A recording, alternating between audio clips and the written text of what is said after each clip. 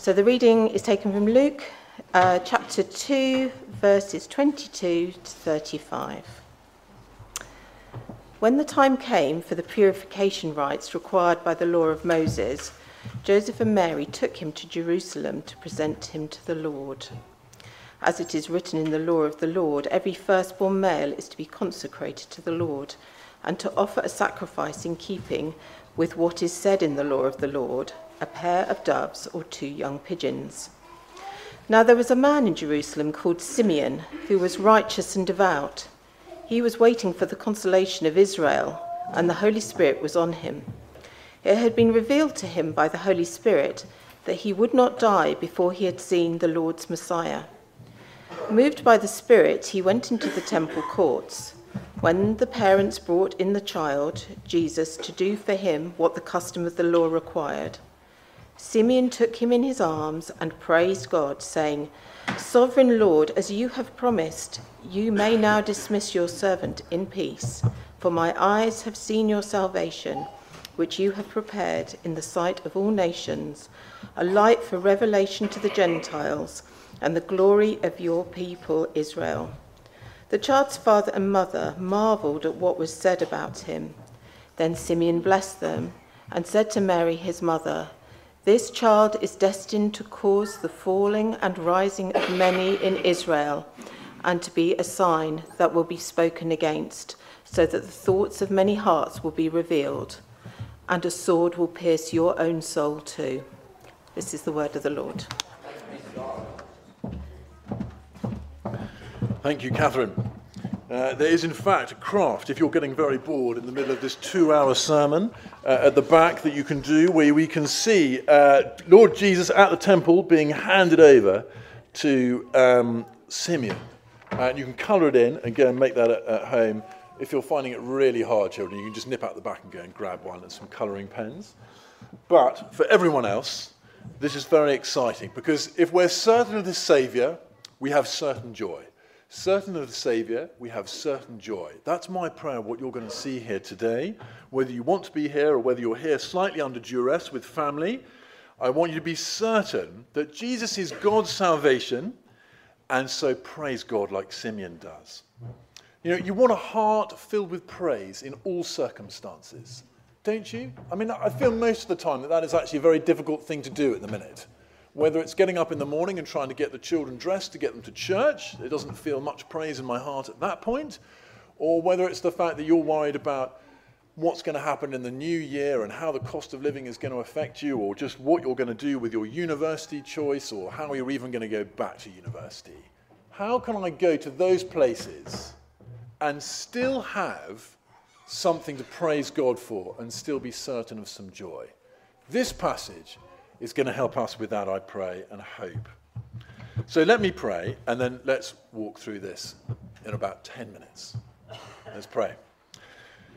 Lord God, we thank you for your word, and I pray, Lord, that you would help all the bits that I've been thinking about and been excited about in this passage, Lord, to come out and by your Holy Spirit encourage our hearts where they are lacking in joy. Lift our hearts where they're lacking in praise. Lord, I pray that you would help us to see how glorious you are, to be certain that you are God's salvation, that we might have joy wherever we go. Amen. Amen. Amen. It is hard, isn't it, in lots of places, as you read the news, as you're doom scrolling on your phone, to be filled with praise. It's not something that we naturally do.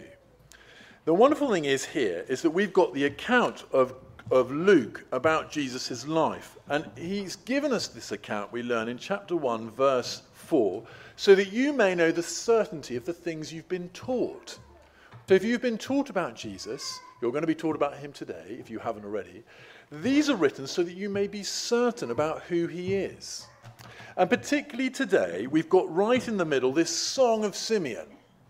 And the song, he just bursts into song. I don't know when the last time was that you burst into song. Maybe this morning when you woke up. Did anyone burst into song?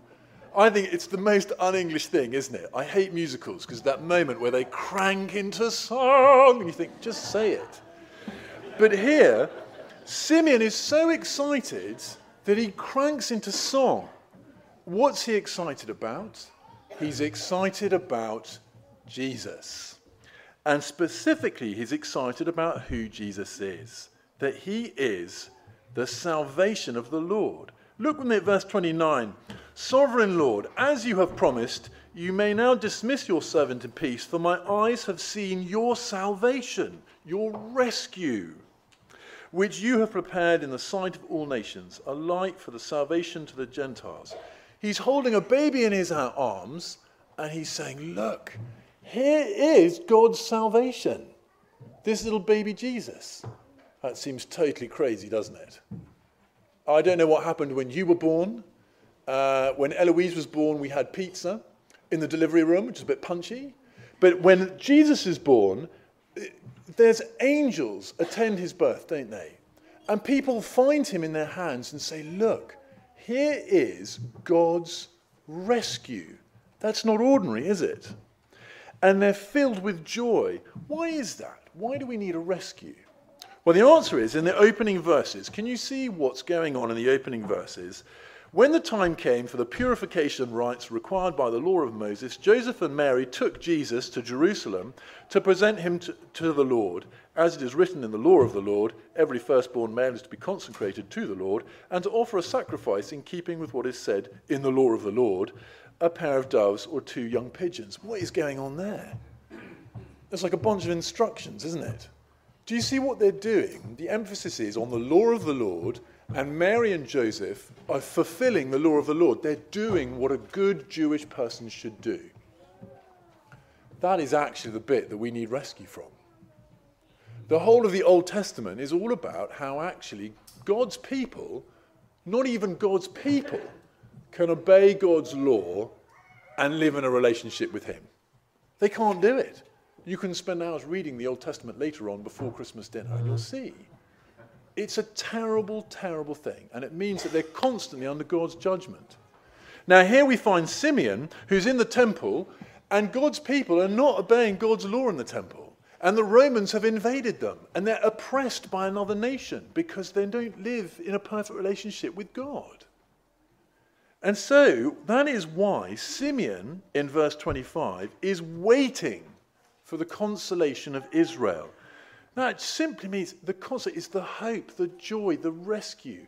Someone who, as Anna says later on, is going to be the redemption of Jerusalem. There's a problem. There is a great need. And that need is that I can't get everything right. Have you ever felt that? I bet you do at Christmas. You cannot cook the Christmas turkey in a way that is going to please your mother-in-law. How do you do that? How do you do that?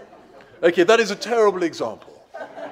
But listen, if you can't do that, then there is no way that you and I, as Gentiles, as people who aren't even God's chosen people in the Old Testament, there's no way that we can live our lives to the perfection of God, because his standard is way higher than even the sternest, even the most exacting of mother-in-laws. Do you see? And unfortunately, the difficulty that presents is even greater than the difficulty that you might get from someone who you haven't cooked their meal properly.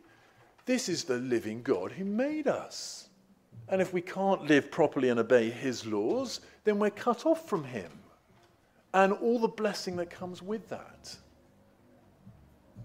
And that is why Simeon knows that need, and that is why he's been waiting.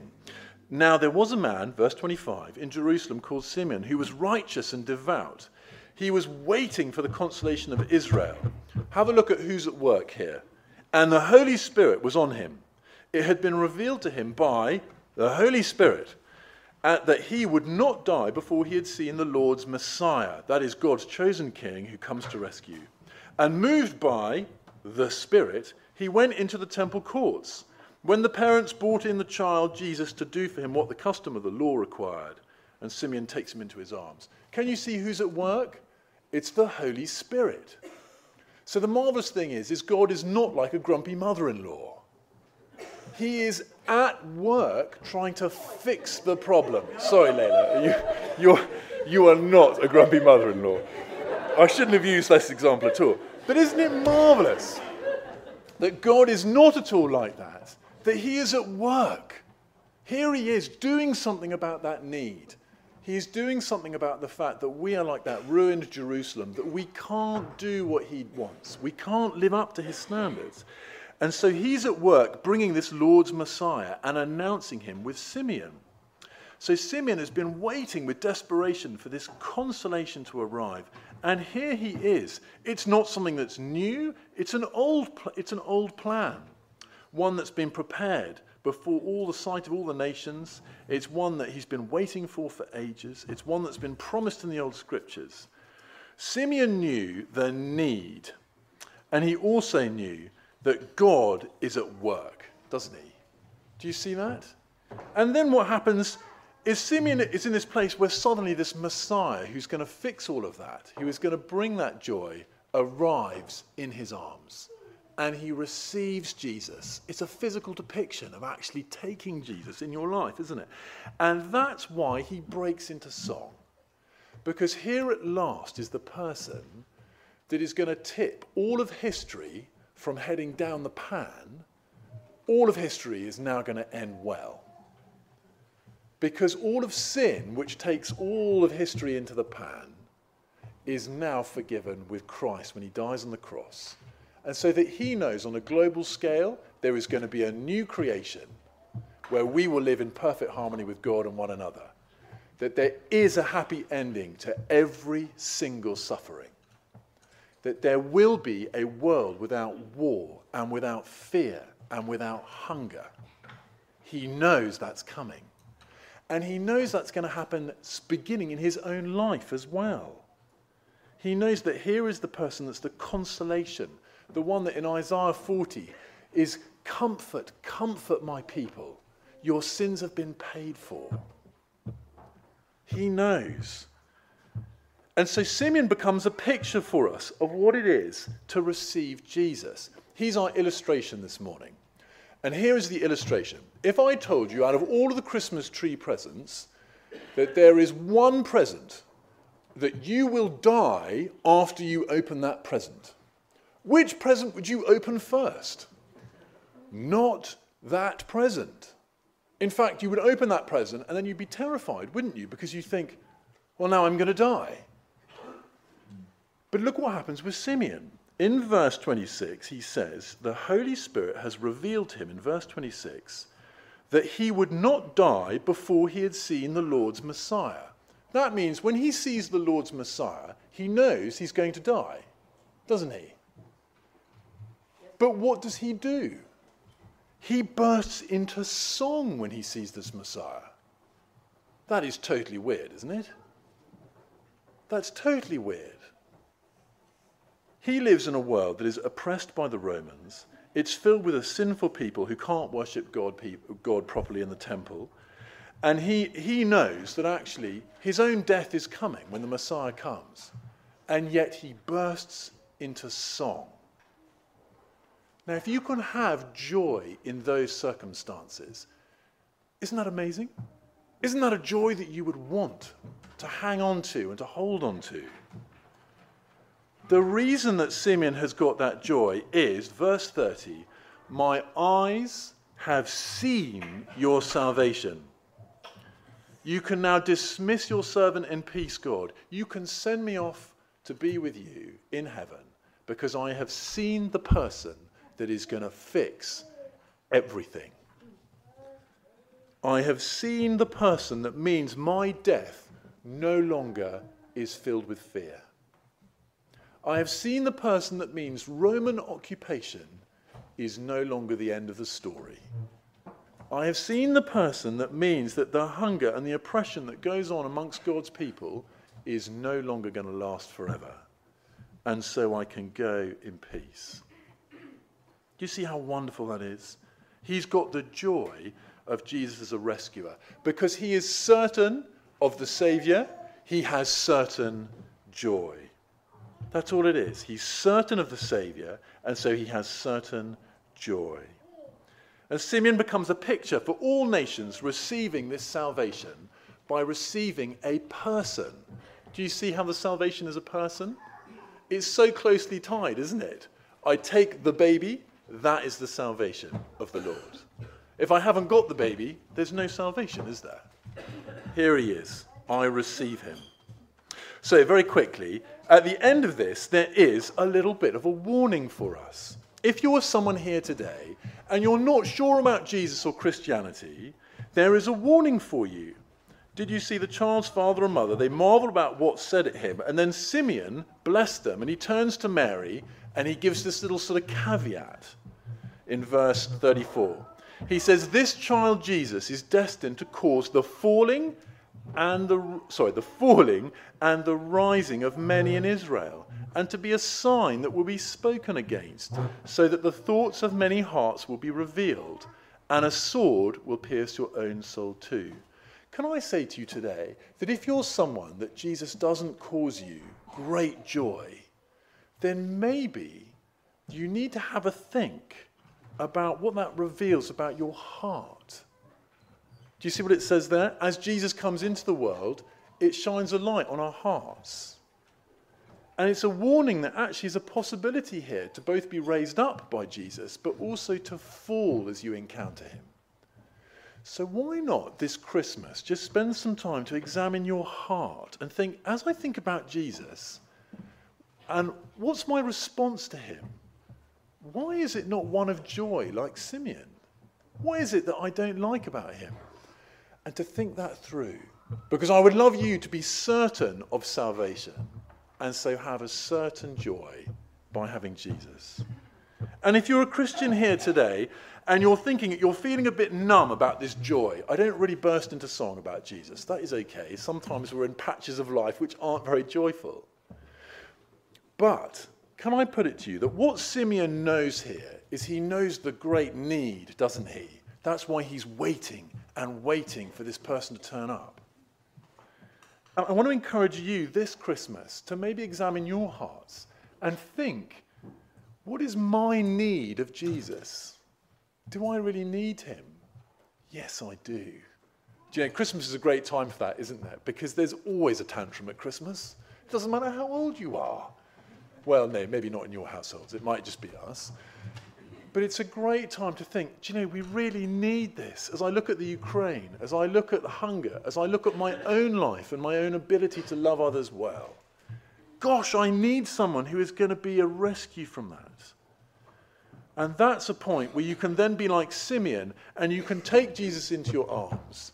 You can praise God and then you can marvel like his parents about what has said about him. Only when you know how much you need Jesus will you see how wonderful it is that he is a saviour. So why not have a go at that at Christmas today? Oh gosh, if you're youth here today, if you're young, how greatly you will start to feel that need. There's great joys and excitements ahead, but also there might even be now great worries and hurts about so much in the future. And I wish that I had known when I was a teenager that there is a certain saviour who has got me, and that means I can have certain of joy in any situation. Not that that means I need to feel all skippy and sing songs, but it means I've always got something I can thank God for. I've always got something that I can say, this is bad, but it is not forever, because the Saviour of the Lord is here, and he is mine in Christ Jesus. Wouldn't it be wonderful if no matter what happened in the new year, we could always come back to this and remember, this is bad, but all of history is going one way with Jesus, and that is to heaven because of his life, death, and resurrection for me. That is a wonderful joy, isn't it? Worth singing about. We're going to celebrate that now in the Lord's Supper in a moment. But I want to encourage you, even if you're someone who doesn't love Jesus here today, you're most welcome. Even if you've been brought here against your will, you might still be able to think about Jesus over the Christmas table and think, what is good about him? One thing. It would be a shame, wouldn't it, to get rid of the Christmas present just on the basis that actually my heart revolts against unicorn wrapping paper. I will not open it. Whereas actually, let's examine our hearts and think, do you know, it might be great. Let's have a look and see. What's good about this? Have a go at that. whether you're a Christian or whether you're not, over the Christmas table this Christmas.